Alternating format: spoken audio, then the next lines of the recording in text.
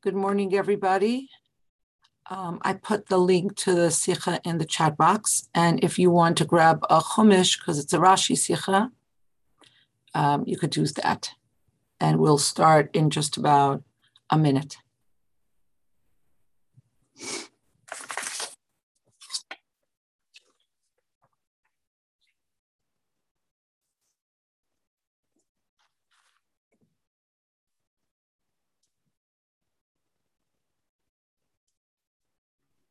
Gemara Chasima Tova to everyone.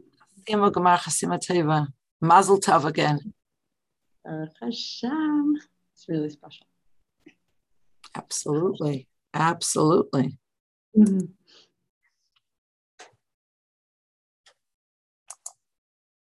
Sorry about that.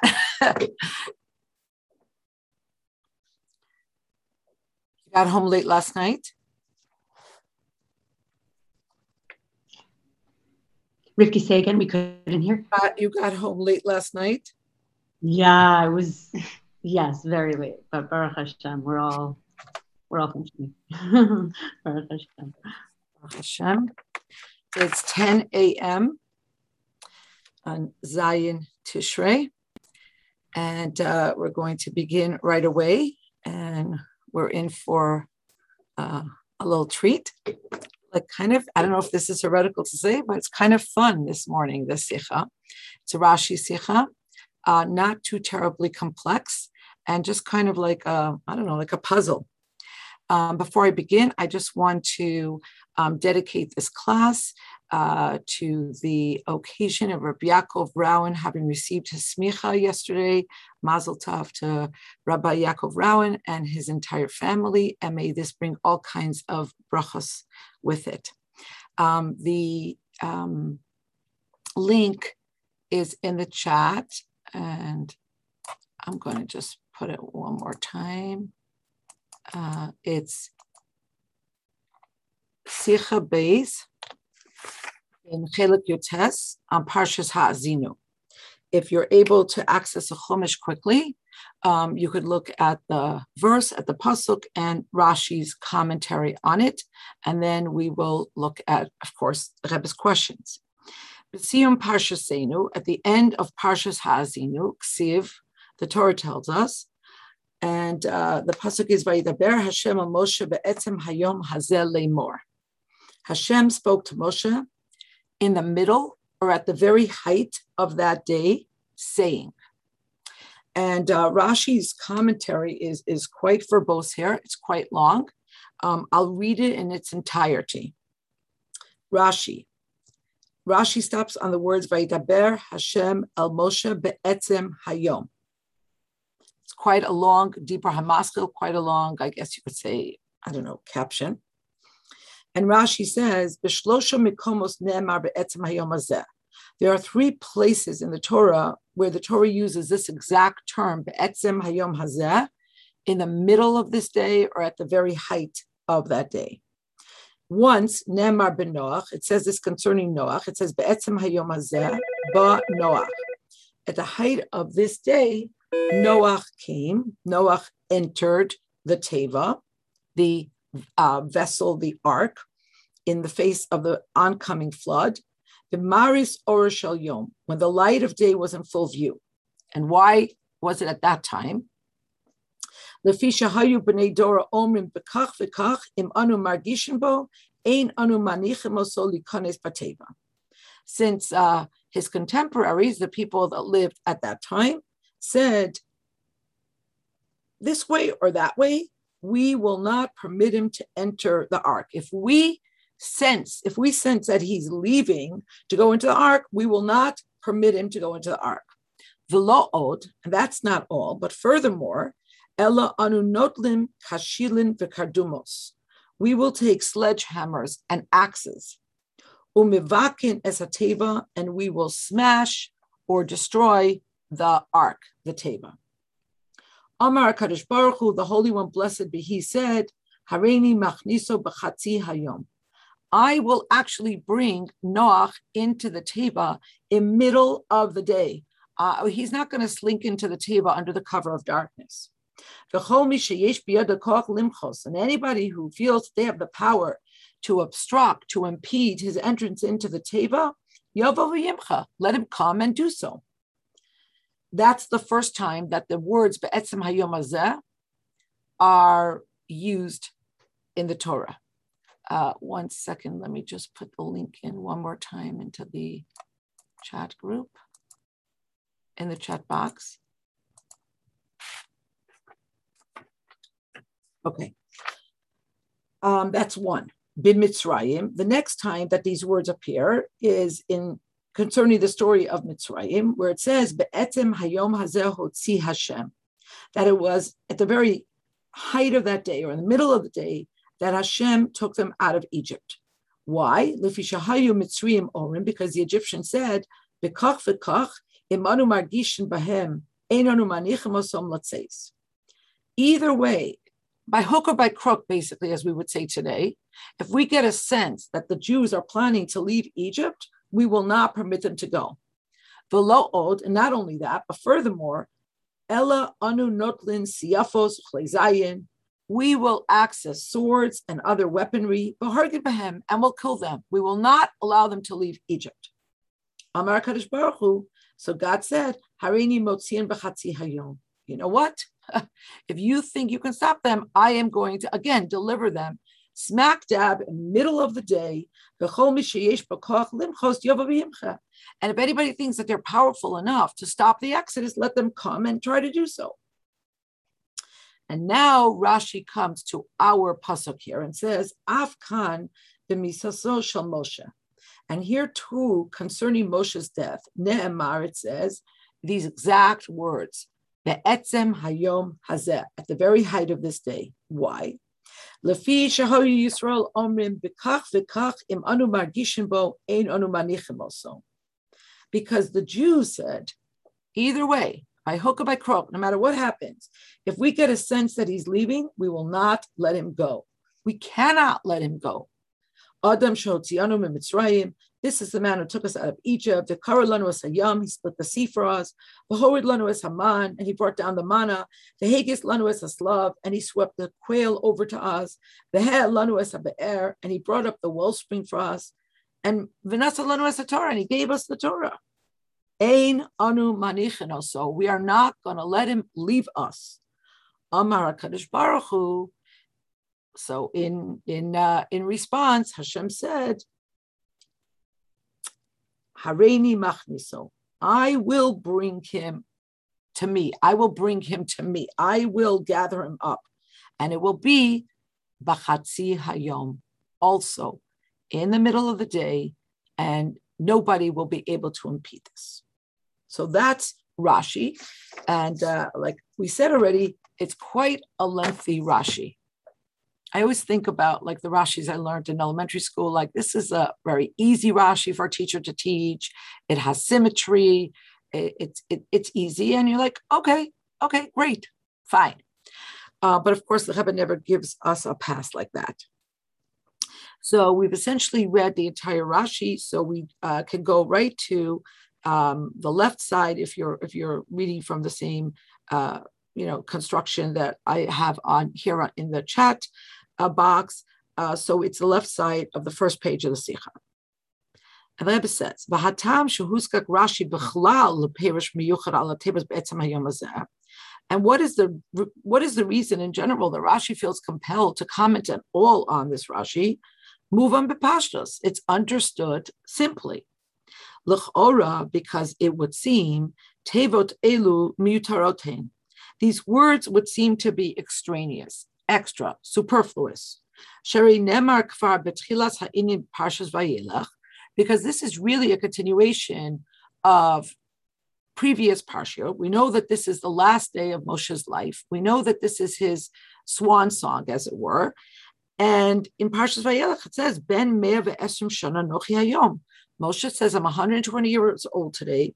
Moshe, and we know that Moshe passed on this day. Move on. And so it's understood. So we have the lay of the land. We know the chronology. Of course, it has to be in middle of that day because he's already started doing things in the morning of that day. And this is all happening in a continuum.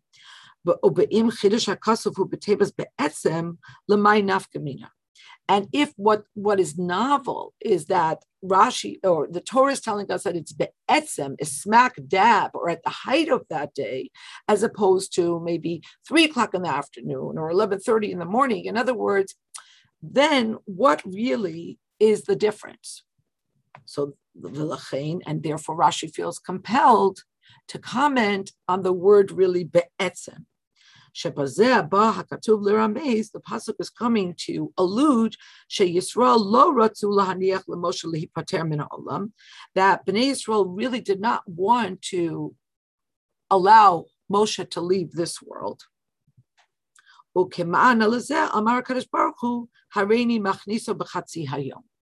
And so, in answer to this sentiment that they said we can't let Moshe leave us, Hashem said he has to leave you, and it's going to be in your presence, and it's not going to be a secret, and this is not going to be some type of SWAT operation. It's going to happen right in front of your eyes, and you're not going to be able to stop it. About Sarach Lahavin, we have to understand, and here begin the Rebbe's questions. Bishlema b'nei dor shel Noach. Understandable, you're talking about the contemporaries of Noach, because we know they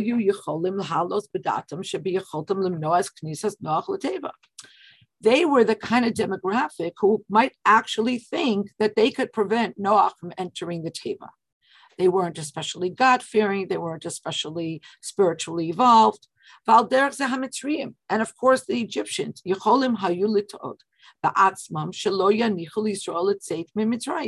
they could have deluded themselves into thinking that they could actually impede the process of Exodus. Why? Because they were the majority. And so they should be able to stop the Jews. As much as the Jews proliferated, the Egyptians were still the majority. But how is it possible for the Jews to even entertain the notion that they can actually prevent Moshe's passing? This is not something that, life and death, that's not in our hands. So why would they think they could do this? That's question number one. Question number two, Beis. Why does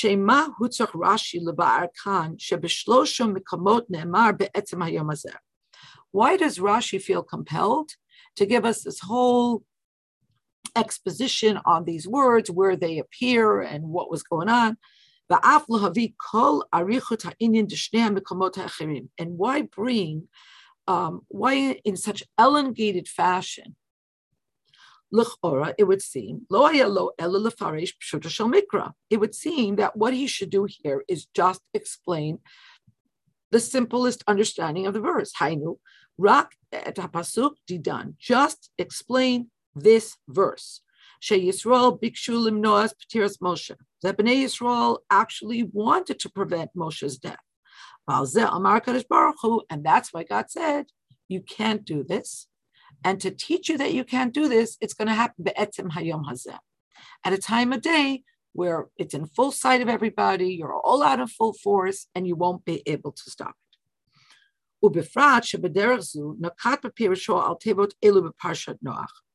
And especially because that is actually the modality that Rashi uses in Parshat Noach.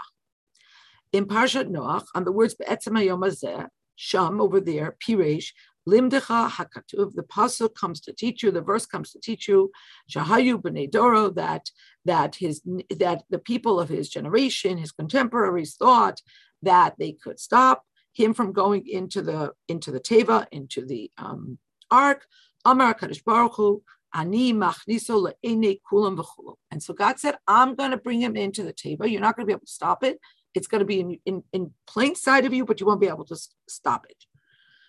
Over there in Parshat Noach, Rashi lo hiskir dugmaot memakom acher.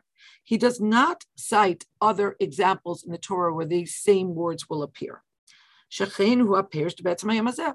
Even though there are going to be two other examples, Rashi is silent on the other two examples in Parshat Noach. V'yiter mizu, and even more.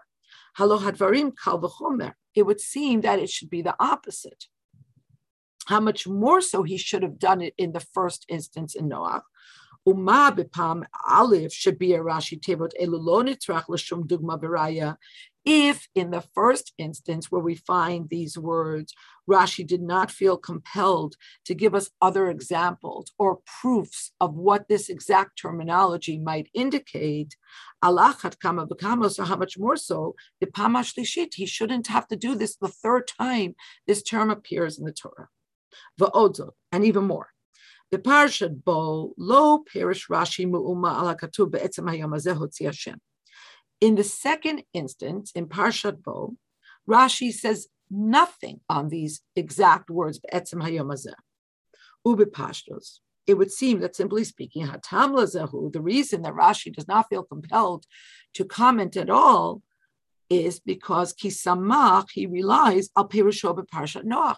He relies on what he said in Parshat Noach, v'imkein. So if in the second instance he's relying on the first, and in the first instance Rashi did not feel compelled to bring any other information of other instances in which this term would appear in the Torah, madua kan b'parshasenu, why in our parsha here, hutzrach lifaresh kavanat hakatuv b'tevot be'etzem hayom hazeh? Why does he feel compelled to bring the intention of this particular verse in these words in the middle of the day? And he brings examples, and he brings parallels, and he brings proofs, and he does this all in very elongated fashion. And so when you consider this, you're kind of forced to conclude that the verse in our parsha ain't piruzeh mityashev kol kach. Over here, what Rashi said earlier in Noach that was good enough to hold us over in Bo doesn't actually jibe so well with the larger context. Ella. However, shekivan shematzinu kain bepirush tevot elu b'mkomot acherim, but because the words be'etzem hayom hazeh in the two previous instances meant that God is kind of taking up the challenge and saying, I'll show you. So Rashi is kind of telling us that we have to accept that this is what it means here, because this is the third time this exact terminology is being used.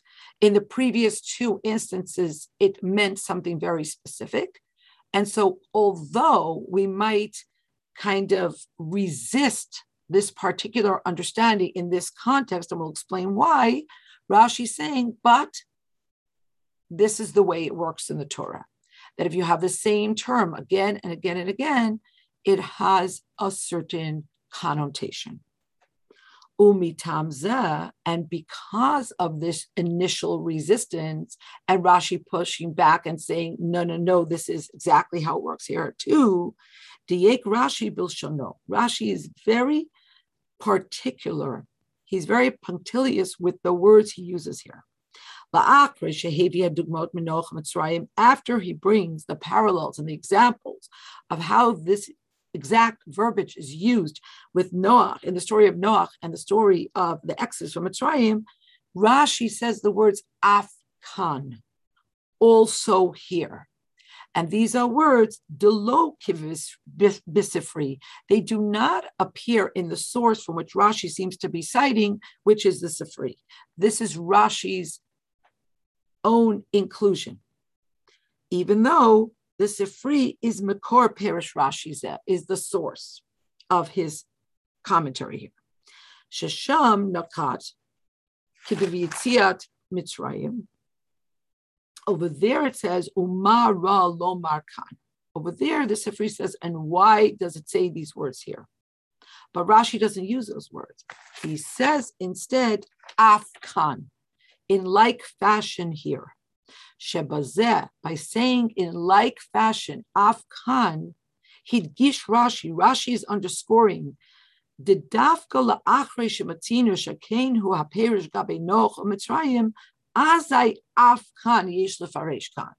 Rashi is underscoring that after we understand what these words mean in the story of Noach and in the story of the leaf taking from Mitzrayim, the Exodus, we need to understand that Afkan, also here, the words Be'etzem Hayom Hazeh mean the same thing. However, there are good reasons to doubt why it would mean this here. In Seif Beis, we're going into the second part of the Sikha, page 3. Milvad Hanal, quite apart from what we've said above, the two questions we've raised, Yesh Lidayek Bekama Pratim B'Lashon Rashi. We have to also look carefully at a few of the details of Rashi's commentary. Aleph. L'gabe Noach u'Mitzrayim lo hiskir Rashi b'perusho tamim lazeh shebnei dor shel Noach v'Mitzrayim amru einanu manichem chuli. When it came to the story of Noach and the story of the Exodus, Rashi does not explain why the contemporaries of Noach or why the Egyptians said, we're not going to let this happen. Because it's self-understood. Ve'ilu kan l'gabe Moshe. But here, when it comes to Moshe's departure, Hutzrach Rashi lifaresh hatovot shasa Moshe liYisrael. Rashi feels compelled to list the many favors, the many wonderful things that Moshe did for the Jews. Shemachmatan amru Yisrael einanu manichim otam. And because of these great favors, the Jews said, we are not going to let him leave. I mean, that would be silly. He's a national treasure. Umadua emuvanu pashut gam kanshi Yisrael lo ratu b'misat Moshe. So the first question is, why is it not self-understood that the Jews would not want Moshe to die? Simple. They're his leaders. As much as they prove that they love to beat up on him, they weren't that dumb. They appreciated all the things he had done for them. They loved him. And why does Rashi feel compelled to list, again, using so many words? Rashi is very parsimonious with his words. Why does he feel compelled to do this? We could understand it ourselves why Bnei Yisrael would not want Moshe to die. Beis. Lama lo histapek Rashi b'mesh amru b'nei dor shel Noach v'Mitzrayim einanu manichim chulu kivenidun didan. Why in the previous instances, when it came to the story of Noach and it came to the story of the exodus from Egypt, why did Rashi not feel it was sufficient to simply say, we're not going to let this happen, like he does here? Ela Hosif, no, he feels compelled to add, L'gabe Noach, when it came to Noach, he feels compelled to add V'lo od, and not only we're not going to let, Ela anu notlim kishilin v'kardamot umavikim et hatev. We're going to take clubs or sledgehammers and axes, and we're going to split or destroy or smash the teva, the ark. Ulagabe Mitzrayim, and when it came to the story of the Exodus, Rashi again does not suffice with saying we're not going to let the Jews go, v'lo od, but more. Ela anu notlim saifos v'chleizayin. We're going to source swords and other weaponry, v'hargin bahem, and we're going to kill the Jews. V'hainu. This means it means that in the story of Noach, it's not only that they're not going to allow him to enter the ark. In the story of Egypt, not only they're not going to allow the Jews to leave Mitzrayim, but they're going to completely obviate the possibility, the potential for Noach to enter the ark or the Jews to leave Egypt. That's question number 2. Why does Rashi feel it necessary to add these additional details? Question number 3. Mahu hatam lekach shebahosafa zu gufa. Why is it necessary? What is the reason that in this addition that we have cited in question number 2, hiskir Rashi shnei pratim? Rashi doesn't just say they're going to take axes I'm sorry, they're going to take clubs. He also sledgehammers. He says they're going to take axes. Legabe Noach kishilin v'kardumot. And legabe Mitzrayim, and when it came to Egypt, it says saifot uchlei zayin. They're going to take sword and they're going to take other types of weaponry. Again, Rashi is usually not very verbose. He doesn't usually spill extra ink. So what is going on here? Yes, it does make for a more colorful, graphic Rashi. It, like I said, it's a great Rashi to teach to third grade, fifth grade, eighth grade. But the Rebbe is always looking to understand what are all of the lessons here. Why is it necessary? Dalit. Legabe Noach u'Mitzrayim hevi Rashi kol siyuma inim. When it came to Noach and Mitzrayim, Rashi brings the entire trajectory. Amar Kadosh Baruch Hu, God said, "V'chol mi sheish biyado bo koach limchot yavo v'imcha." If anybody thinks they could stop me, they should come and try to impede the process. Masha came, but in contradistinction, Benidin Didan, in our case here, Katavrak Amar Kadosh Baruch Hu hareini machnisu b'chatzi hayom. The only thing Rashi writes is, God said, "I'm going to bring Noach in at the height of the day." V'himshich, and he continues b'tevat v'chulei, and he continues with just etc. There are many, many sichas where the Rebbe looks at this word etc. Ulichora, and it would seem me'achar shelegabe Mitzrayim katav Rashi b'perush et hemshech ha'inyan b'siyumo v'lo samach al zeh shekvar hiskiru legabe Noach. When in this Rashi here, Rashi mentions what happens in Mitzrayim, and he feels compelled to repeat again everything he just told us about Noach, and he doesn't feel that we would get it on our own, then Madua Khan Ramzu B'Tevat Chulei. Then why in the third instance does he stop short and just say etc.? Either way,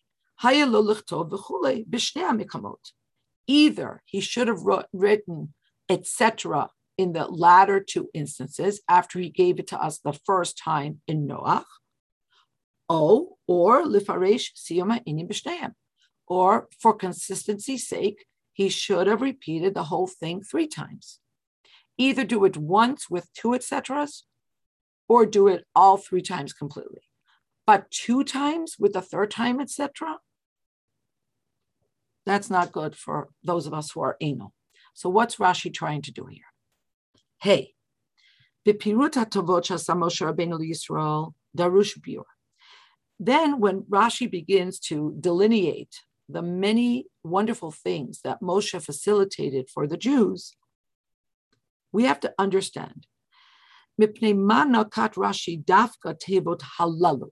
Why does Rashi cite specifically these wonderful things Moshe did? Hotzianu mitzrayim, b'kar lanu et hayam, b'hord lanu et haman, b'higiz lanu et haslav, b'hel lanu et be'er, b'natan lanu et Torah.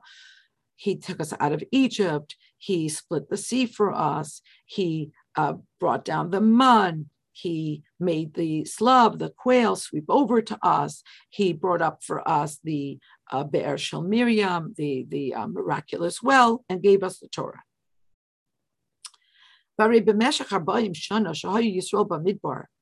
If you look at the duration of the 40 years that the Jews were in the desert, Moshe did so many other favors for the Jews. For example, he sweetened the bitter waters in Mara. He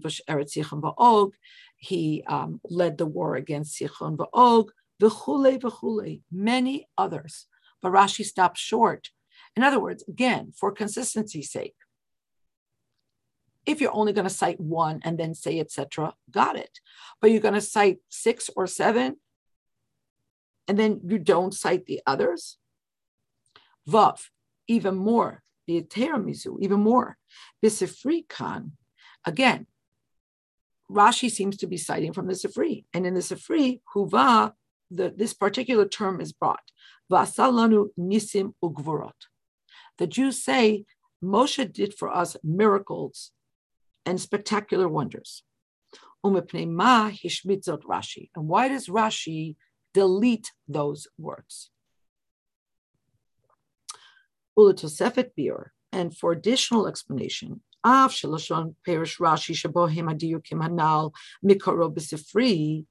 although again, Rashi seems to be citing from the Sifri, and we are now putting under the microscope through the Rebbe's lens the exact terminology. But because we know that Rashi's stated mandate is to explain the text in accordance with the Pshat, and especially because Rashi does not cite here that he is importing his commentary from Sifri. Al karchach tzorech lomar shekol hadiyukim anal nogim lahasbarat pshuto shel mikra. We are forced to conclude that it's not a medrash; it's all pshat, which means that every single one of these details is necessary to understand the simple explanation of this pasuk. Pshuto shel mikra. And Zayin, bidvarav kan, perish Rashi rakat tevot be'etzem hayom hazeh. If you look at Rashi's commentary, he is essentially addressing the words be'etzem hayom hazeh. It's pretty clear. Ve'im kain, and if so, lama etik b'dibur hamatchil de perusho gam hatevot vayidaber Hashem al Moshe. So why in the Dibur HaMatchil do the words Vayidaber Hashem El Moshe appear before the words Be'etzem Hayom Hazeh? Many, many times the Rebbe has underscored that the Dibur HaMatchil is not just a headline. It's not just to bring our attention to what Rashi is explaining. It's part of the explanation. So what are the seemingly superfluous words doing in the headline, in the heading, in the Dibur HaMatchil? Okay, we're going to do a very quick recap. Going back to page 1. Question number 1. We could understand why the contemporaries of Noach or the Egyptians would want or could delude themselves into thinking that they can actually stop God from doing something. But the Jews, really? They think that they can stop Moshe from leaving this world? Question number 2. Why does Rashi feel compelled to bring the whole lengthy explanation about the other places where it says the words Be'etzem Hayom Hazeh? Especially if in the first instance, in Parshat Noach, he did not feel compelled to tell us that there are 2 other places in the Torah where the same terminology is used and will mean the same thing. In the second instance, he doesn't say anything at all because he has been relying on what he already told us in Parshat Noach. So how much more so it would seem that he shouldn't say anything in the third instance. However, the Rebbe says we're forced to understand that Rashi has to do this because in contradistinction to Parshat Noach and Parshat Bo, here in the context, it really doesn't make sense that they would think that they could stop Moshe from passing. This is why Rashi has to bolster his thesis by bringing 2 previous sources and uses the words afkan, also here. In this, he digresses from the original terminology of the Sifri. In addition to this, Rebbe asks 6 additional, is it 6 or 7? 7 additional questions. 1, regarding Noach and the Mitzrayim, Rashi does not cite why they wanted to stop what they wanted to stop because it's kind of obvious. Why is it not obvious here that the Jews would not want Moshe to die? That's number 1. Number 2, why does Rashi not suffice with just saying that the contemporaries of Noach said such and such, the Mitzrayim, the Egyptians said such and such, but he feels obligated to add that they said that they're going to take up clubs or sledgehammers and axes, and regarding the Egyptians, they're going to source swords and they're going to source other types of weaponry. That seems like, again, interesting, but is it necessary? Third question, why is it necessary to include the subsidiary details? Not just tell us generally that they're going to take up, axes, but no, sledgehammers and axes. And in the case of the Mitzrayim, swords and other types of weaponry. What is the imperative for that? Fourth question. Regarding Noach and Mitzrayim, Rashi brings the entire story. So when God saw what they were planning to do, Hashem said, you think you can stop me? I'm going to do this in the middle of the day in front of your eyes. So he brings in our Rashi here. He brings this story twice, the entire storyline. But in the third instance, he stops short of the end and he says, V'chule. Either bring it once and say V'chule twice, or bring it all three times. Fifth question. In listing all of the favors that Moshe Rabbeinu did for the Jews, why these? Either survey or catalog all of the favors, or give us one or two and say V'chule. 6. Even more so, in the Sifri says, and he did for us miracles and wonders. Rashi does not include those words.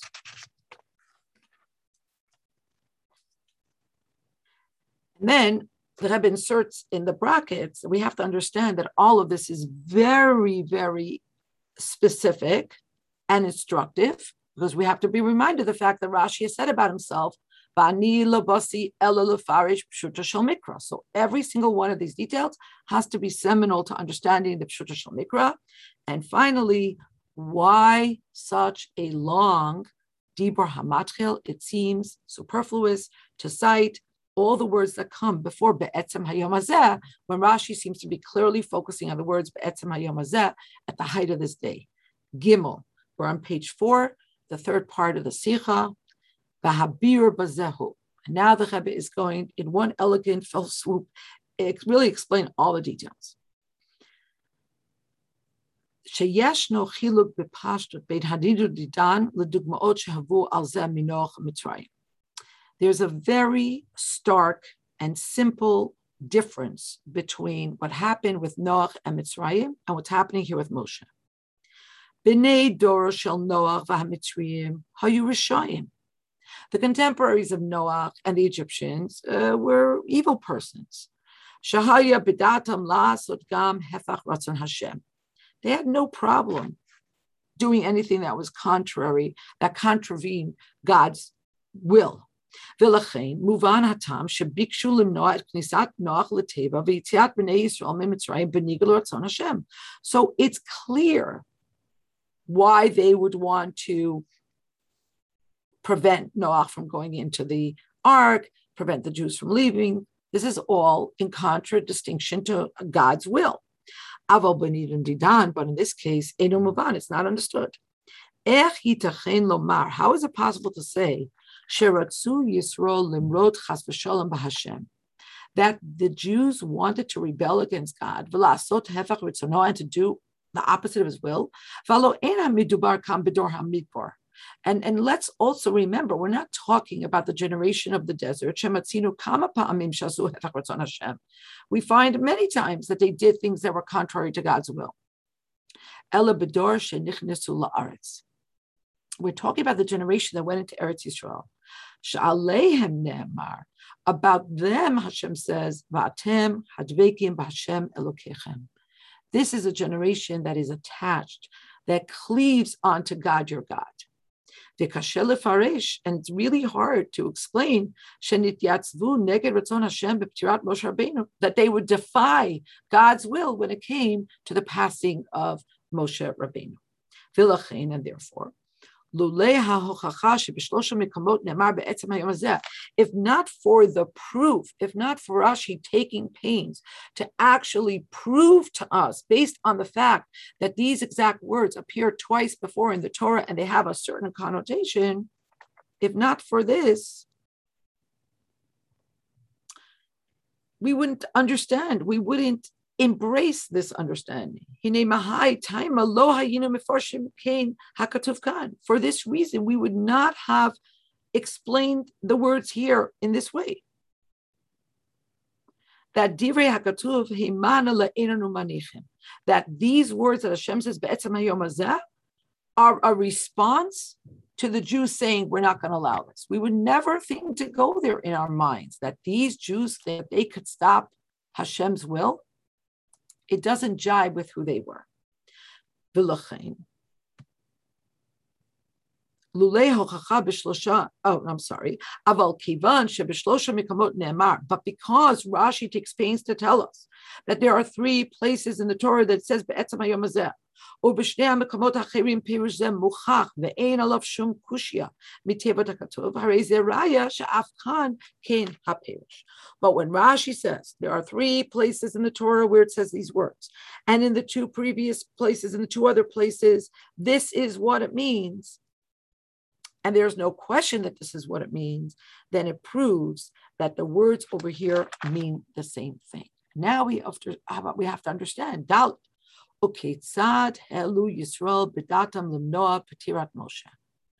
Why would the Jews even entertain such a notion that they could actually stop the death of Moshe? And so Rashi addresses this question too with his exact words, Afkan, also here. With this, he underscores that the idea that we will not allow this, shaveh bechol shloshet mikamot. That what they meant by ein manichim, we're not going to allow this, applies equally in all 3 places. כשם שבני דור של נוח והמצרים ביקשו למנוע העתקה ממקום אחד לחברו. Okay, so now follow carefully. What the Rebbe says is that what the contemporaries of Noach wanted to do and what the Egyptians wanted to do was to prevent movement from one place to another. In the case of Noach, it was Knisat Noach. It was Noach's entrance into the Teva. In the case of the Egyptians, it's Yetziat Yisrael. It's the leave-taking of the Jews from the borders of Egypt. Al derech zeh b'nidin didan. The same thing is true here. Ritzonam shel Yisrael haya shelo la'afsher hataka mimakom lemakom. Their desire was to obviate the possibility of Moshe moving from one place to another. Hainu, meaning Aliyat Moshe Lahar. They wanted to stop Moshe from alighting the mountain. Because God had said, Umeit Bahar, that Moshe is going to die on the mountain. Hare miniatam et Moshe milalot lahar tigrom b'derech memela shetimna ptirat Moshe. So when they try to stop Moshe from alighting onto the mountain, they hope that this will cause that Moshe will not be able to pass, because the pasuk has specifically said he will pass from the mountain. Hey, move on. From this we understand.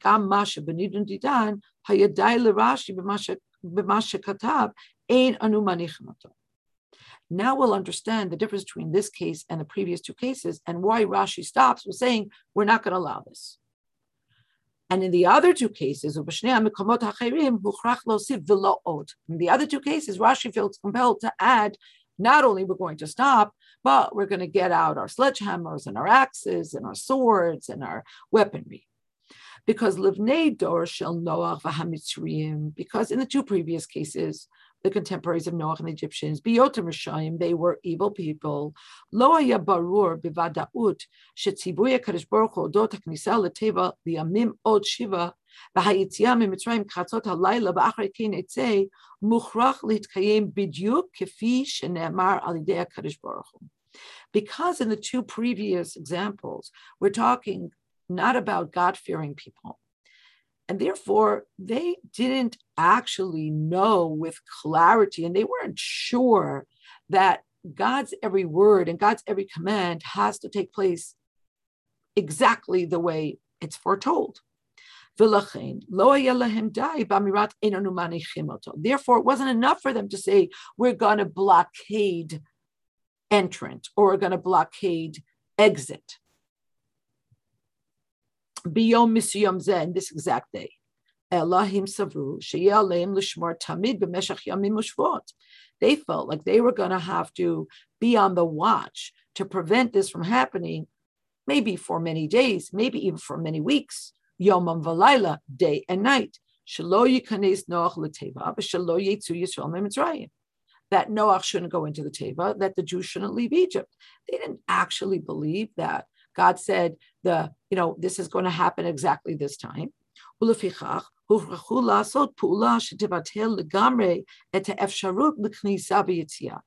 they felt compelled to engage in some type of overture that would completely obviate the possibility for Noach to go into the Teva and for the Jews to leave. They felt mivakim et teva. We have to destroy the Teva. Hargin bahem. We have to kill the Jews. Masha Enkein, in contradistinction, in our case here, Shamudubar hu Yisrael shayu sadikim. Here we're talking about Jews that are righteous. Hayayadu alahem bepashtut shegzerat hakadosh baruch hu sheheviel amirat Moshe Yisrael hayom malu yamai biyom ze amut. They believed and they knew with a simplicity that God's decree that led Moshe to say, today my days have been filled, today I will die, was exact. And therefore they thought that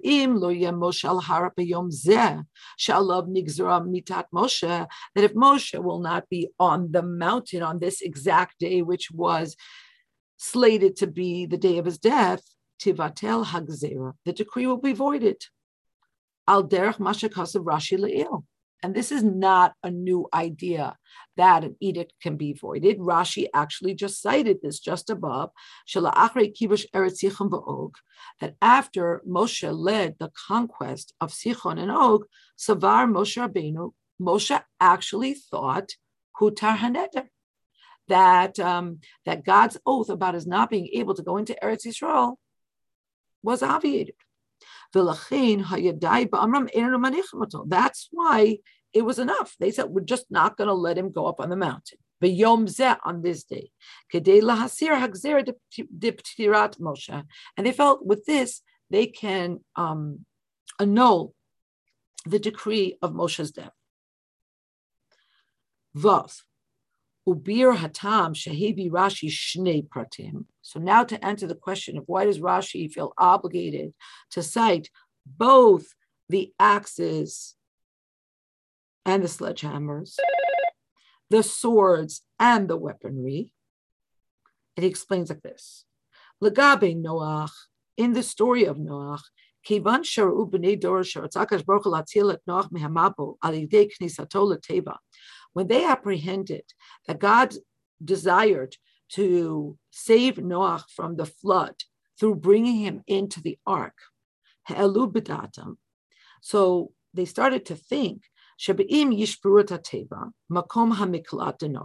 they destroy the vessel, that will be the the saving, the protective place for Noach. Then God won't be able to bring the Mabul, because God wants to save Noach. If they break the submarine, if they break the Teva, God's not going to be able to bring the Mabul.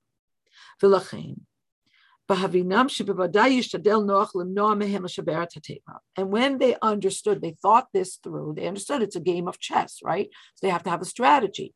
So when Noach's going to realize that they're going to break the Teva, Noach's going to try to stop them. So they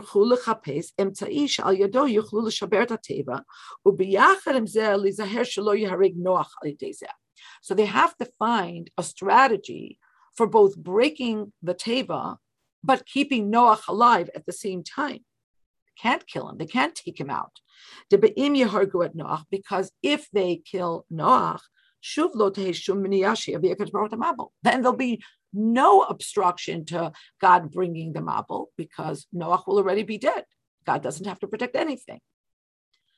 V'lachin katav Rashi shelakhu lo rak kardamot. So Rashi said they brought not only axes or sledgehammers, shebehem mafkiin hadeva, with which they hoped and sought to destroy the teva, ela af kshilin, but they also brought axes to kind of keep Noach at bay, but not kill him.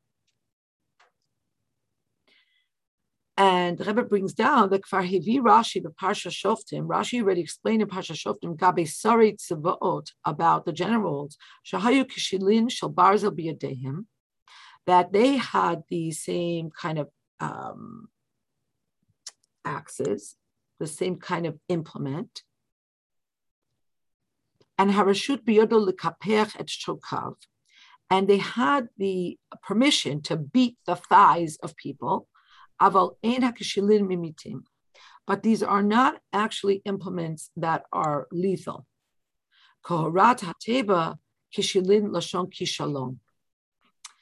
It's about a deterrent, an impediment.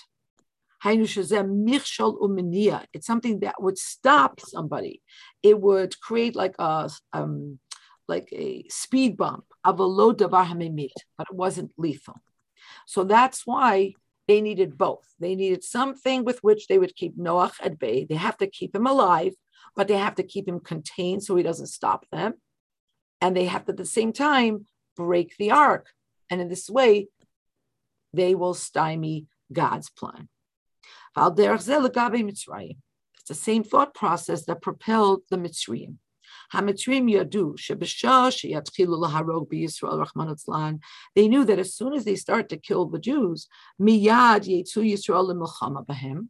Jews will take up war against them.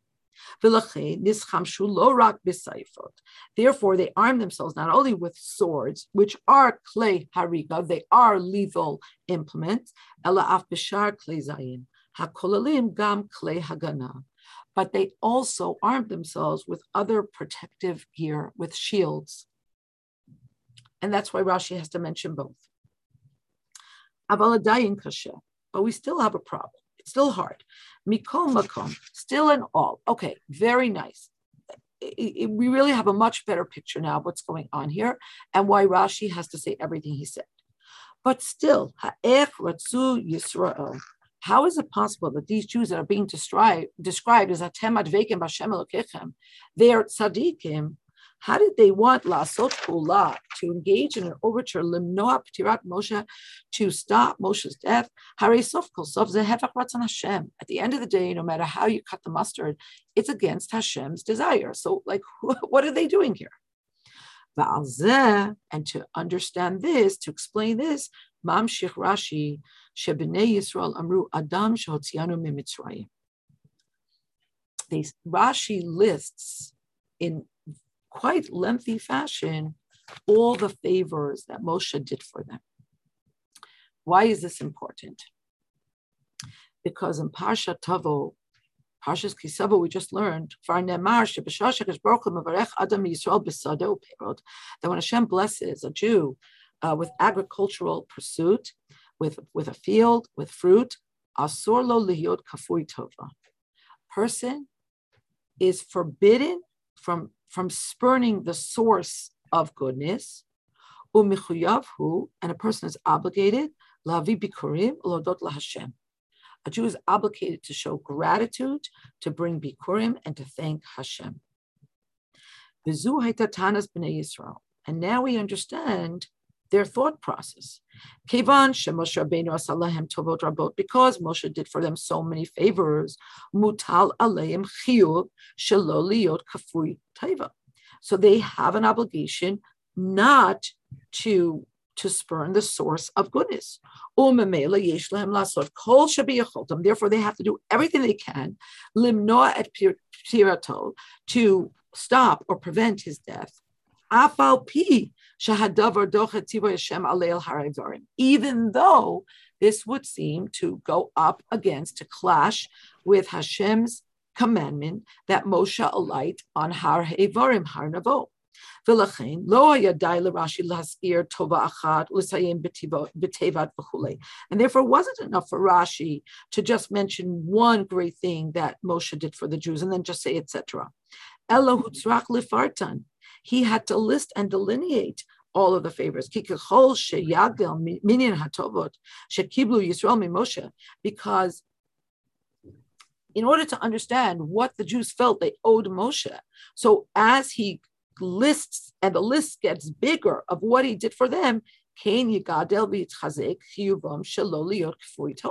so in consonance with how great was his goodness to them, is the greatness of their debt that they owe him.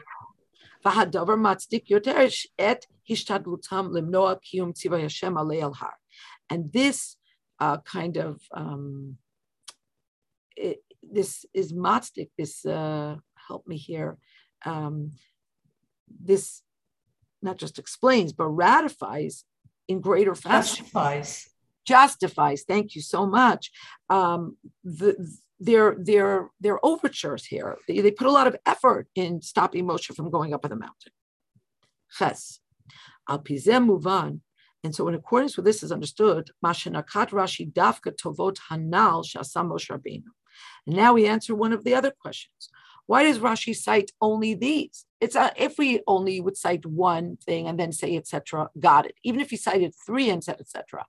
But he cites quite a list, but then he stops short of including everything that Moshe did. Why? Why not the other great things?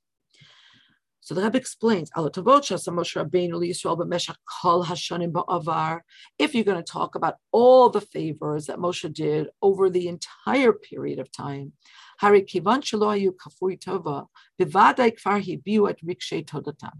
because the Jews were not, generally speaking, people who were kafui tova, who did not appreciate the source of goodness, we have to postulate that they had already expressed their thanks. Umitam zeh, mana Rashi rakat tovot shenenu mehem Yisrael gam biyom hazeh. And therefore he lists only those overarching favors that Moshe did for them that they are still benefiting from. Biyom aliyat Moshe lahar. Presently, right now, as Moshe needs to alight the mountain from which he will depart this world, they are still benefiting. They're the beneficiaries of these. Shemichochan hayamutal aleim b'sha'azu chiyuv shelo liot kafui teva. And it is because of these great favors that are ongoing favors that shape the contours of their life that they feel obligated to show great appreciation to Moshe and do their part to keep him in this world. And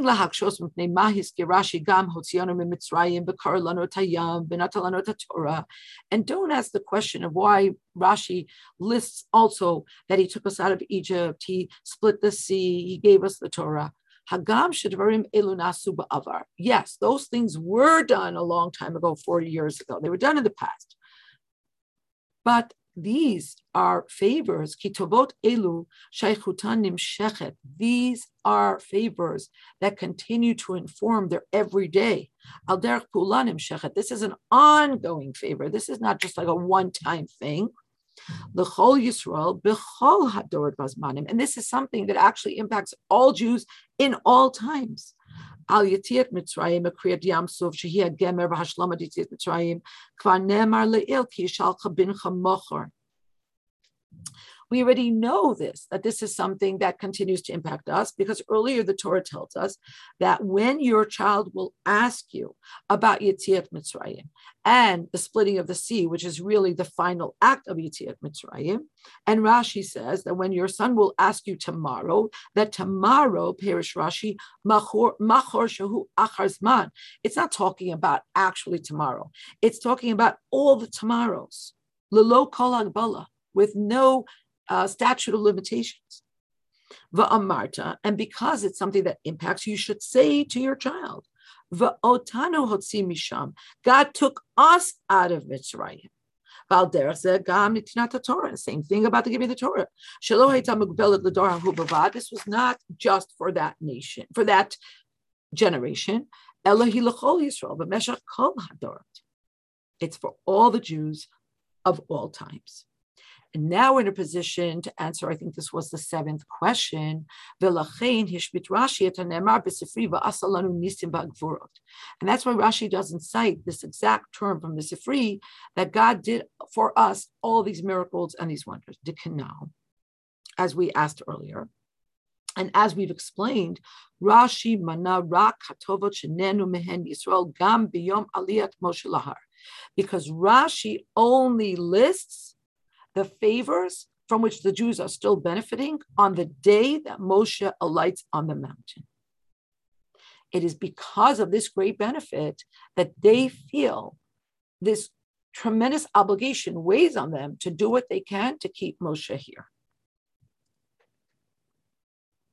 In contradistinction, Nisim Gvurot, the more kind of generic words, miracles and wonders, stam, generically, from which they benefited only in the past.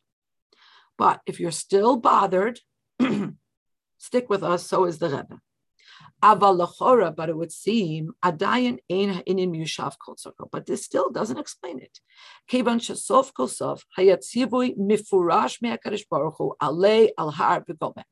But after all is said and done, God gave a very clear instruction, a light on this mountain. What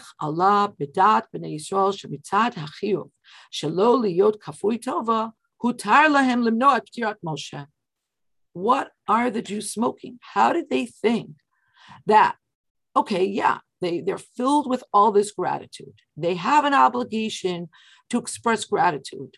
But really, you're going to stop Hashem's plan? And to explain this and to answer this question, Hatik Rashi min hakatuv gam hatevot beidaber Hashem el Moshe. And now the Rebbe is explaining why did Rashi put the words Vaidaber Hashem el Moshe in the Dibur HaMatcha. I knew this means Shahatzivui alei al har hevorim b'gomer nemarak leMoshe v'lo lahem. Because with this, Rashi is explaining to us what the kind of, you could say, the halachic, the legal thought process was here. That Hashem said to Moshe alei el har, not to the Jews. Hashem's command is to Moshe. And because they were not commanded by Hashem about this, and because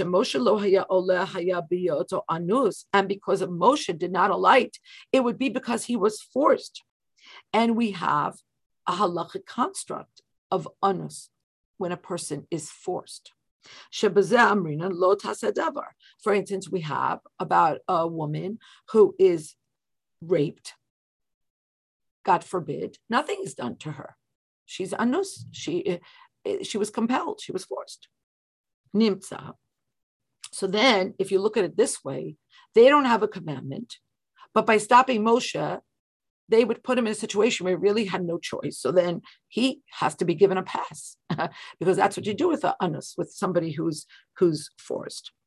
Nimtza. So then you're left with sheyesh kan rak inin shel grama. So what you have is this halachic construct when you do something indirectly. So what the Jews are doing is just a grama because they are indirectly not allowing Moshe to fulfill the commandment that he has. They don't have a commandment to help him, to facilitate his death. And therefore they thought, so when they weighed the equation, they felt they do have an obligation. They do have an obligation to express gratitude. And that obligation, docha inyan zeh shel grama. And so the indirect action of not allowing Moshe to go up on the mountain yields to the greater imperative to express gratitude. Val pikola nal muvan mashalosiem Rashi perush amar kadosh baruch hu v'chulei. And now we understand, it's beautifully understood why Rashi in this third instance doesn't go into the end of the story. If there's anybody here who thinks that they can stop me, let them come and stop me, etc. He just alludes to it by saying v'chule, etc.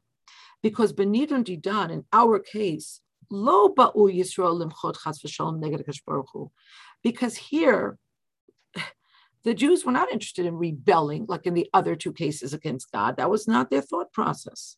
Ela adrab, on the contrary, likayem lida'atam, they wanted to observe, to fulfill, at least in accordance with their logic, chiyuv al pi Torah, the Torah's obligation, shelo liot kafui tova, to not spurn the source of goodness that you're given.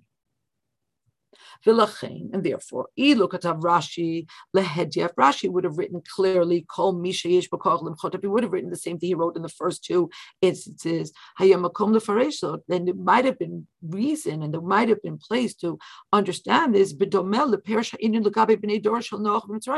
You might have erroneously thought that here too the Jews were engaged in some type of rebellious activity, in some kind of rebellion of the Jews to Yisrael in God. And that's why Rashi stopped short of saying anything else, because he wants to indicate this is not analogous to the previous two instances. What's analogous is, yes, they want to contain movement. That is analogous. But what propels this action is not analogous. Yud. And to explain this even better, Sof kol sof, halo hayat tzivui mekadosh baruch hu leMoshe al kol panim lalot lahar. But at the end of the day, there is still God's commandment, okay, to Moshe, but God's command that he go up on the mountain. V'imkein ha'ech ratzu Yisrael shelo lahanicho lekayem tzivui Hashem. Okay, now let's ask another question from a different perspective. All right, they had this whole algorithm of what might be more important than what else, and they felt it was more important for them to show gratitude. And in what they were doing, it was just an indirect obstacle. They didn't have a commandment to facilitate Moshe's death. Okay, but Hashem did tell Moshe, go up on this mountain, on this day you're going to die. So what were they thinking? So, like, in other words, even if it's not, even if it doesn't contravene the letter of the law, but it certainly is not in the spirit of what Hashem wants to happen. V'habir bazeh, the explanation is, B'nei Yisrael perushu dezeh gufa, shetzirei HaKadosh Baruch Hu yalidei vayidaber Hashem el Moshe dafka, u'b'tosefet t'nai l'achrei alei lahor. The way B'nai Yisrael understood this was like this, that this whole thing of Hashem saying to Moshe that you should go up on a mountain, it was almost like Hashem was begging them to stop it. First of all, it says, Vayidaber Hashem el Moshe, which didn't have to be, that didn't have to preface that. And then there's an additional clause, Alei lahar, go up on this mountain. Like Hashem cannot lift Moshe up to heaven from any other location. So they thought this is because Shekan patach lo petach v'hodir shadabar talui bo. And here the Rebbe is citing words from Parshas Kisisa. You might remember that Hashem told Moshe, I'm going to kill the Jews, and don't even say a word to me about it. And Rashi explains that in saying, don't say a word about it to me, Hashem was saying to Moshe, say something, push back. It's a little bit like when your husband comes home and says, how was your day? And you say, oh my gosh, don't even ask. Hopefully your husband already knows that is an invitation to ask and ask and ask, because you have so much you want to tell him in all the details, which is why you said, don't even ask. Okay. So the Jews thought this is the same thing here, that this is their opportunity. It's like Hashem is kind of saying to them, I'm telling Moshe to go up on the mountain, not you. And he has to go up on the mountain, which means, oh, maybe if he doesn't go up on the mountain, then he won't pass. So they thought it was all limnoa aliyah zu, just to prevent Moshe from going up. It's not only that the parting of Moshe will be against their will. Like for instance, with Melchemet Midyan, but they felt more so, it's almost like it's up to them to stop it. And Moshe will be forced. You couldn't fault Moshe for the Egel because Moshe was upstairs. And here you won't be able to force him because the Jews just are, doing this. And in the final aspect of the Sikha, the Rebbe says like this, and on a deeper level, Yesh Lomar, we might say,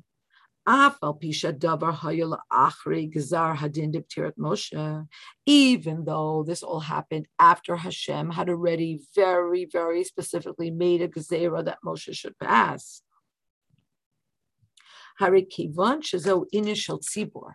But because we're talking about a congregation, Moshe is not a private citizen.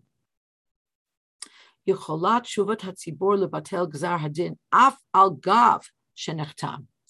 have a rule that the Gemara tells us that even after a gezerah is already sealed, but the tshuva of a tzibor can rescind a gezerah. And that's another reason why Rashi didn't end this part of it in the way that he did the first two. Because in truth, yesh b'koach Yisrael limchot kavyachol levatel gzar hadin shelamayla. Because in truth, the Jews could have had the power to stand up against Hashem's gezerah here and to stop it. And we find actually we have precedent for this. 3 times Moshe did this.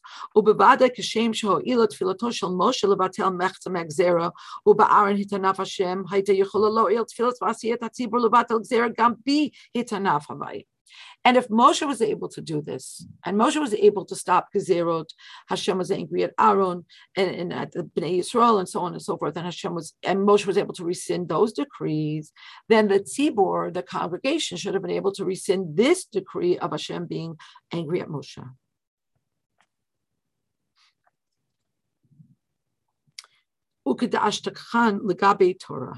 And we have an example in the Torah regarding Torah.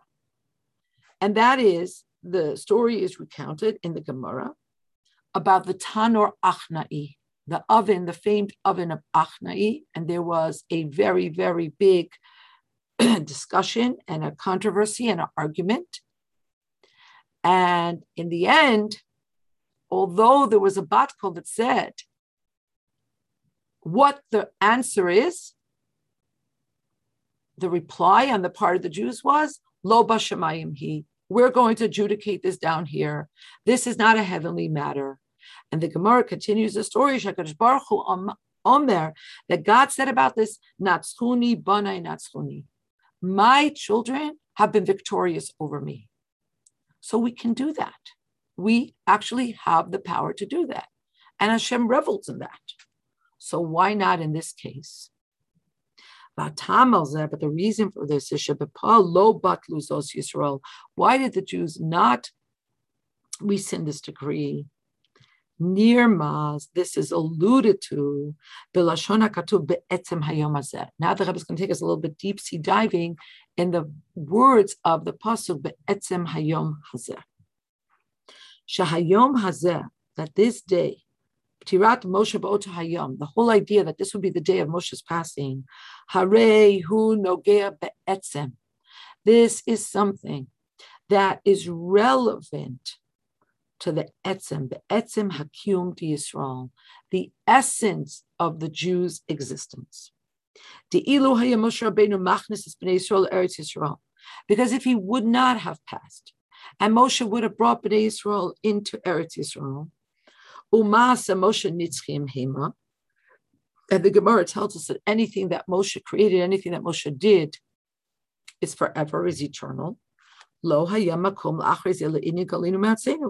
It wouldn't have been possible for Bnei Yisrael to go into Golus. And then it wouldn't have been that Hashem would have been able to pour out his wrath on the wood and the stones of the Beit HaMikdash. Ella al Yisrael gufa chas v'shalom. But God forbid, it would have meant the destruction, the decimation of the Jews. And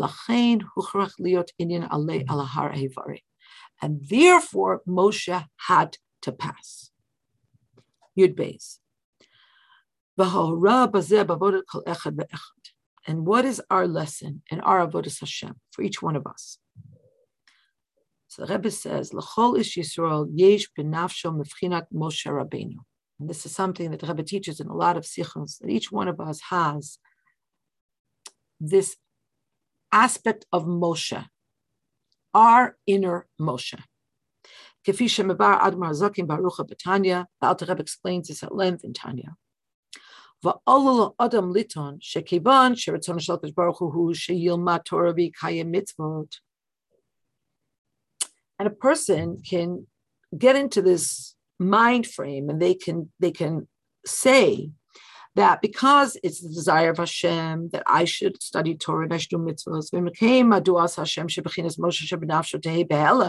So why did Hashem create that the Moshe within me, this spectacularly high level of my soul, should be obscured, should be shrouded?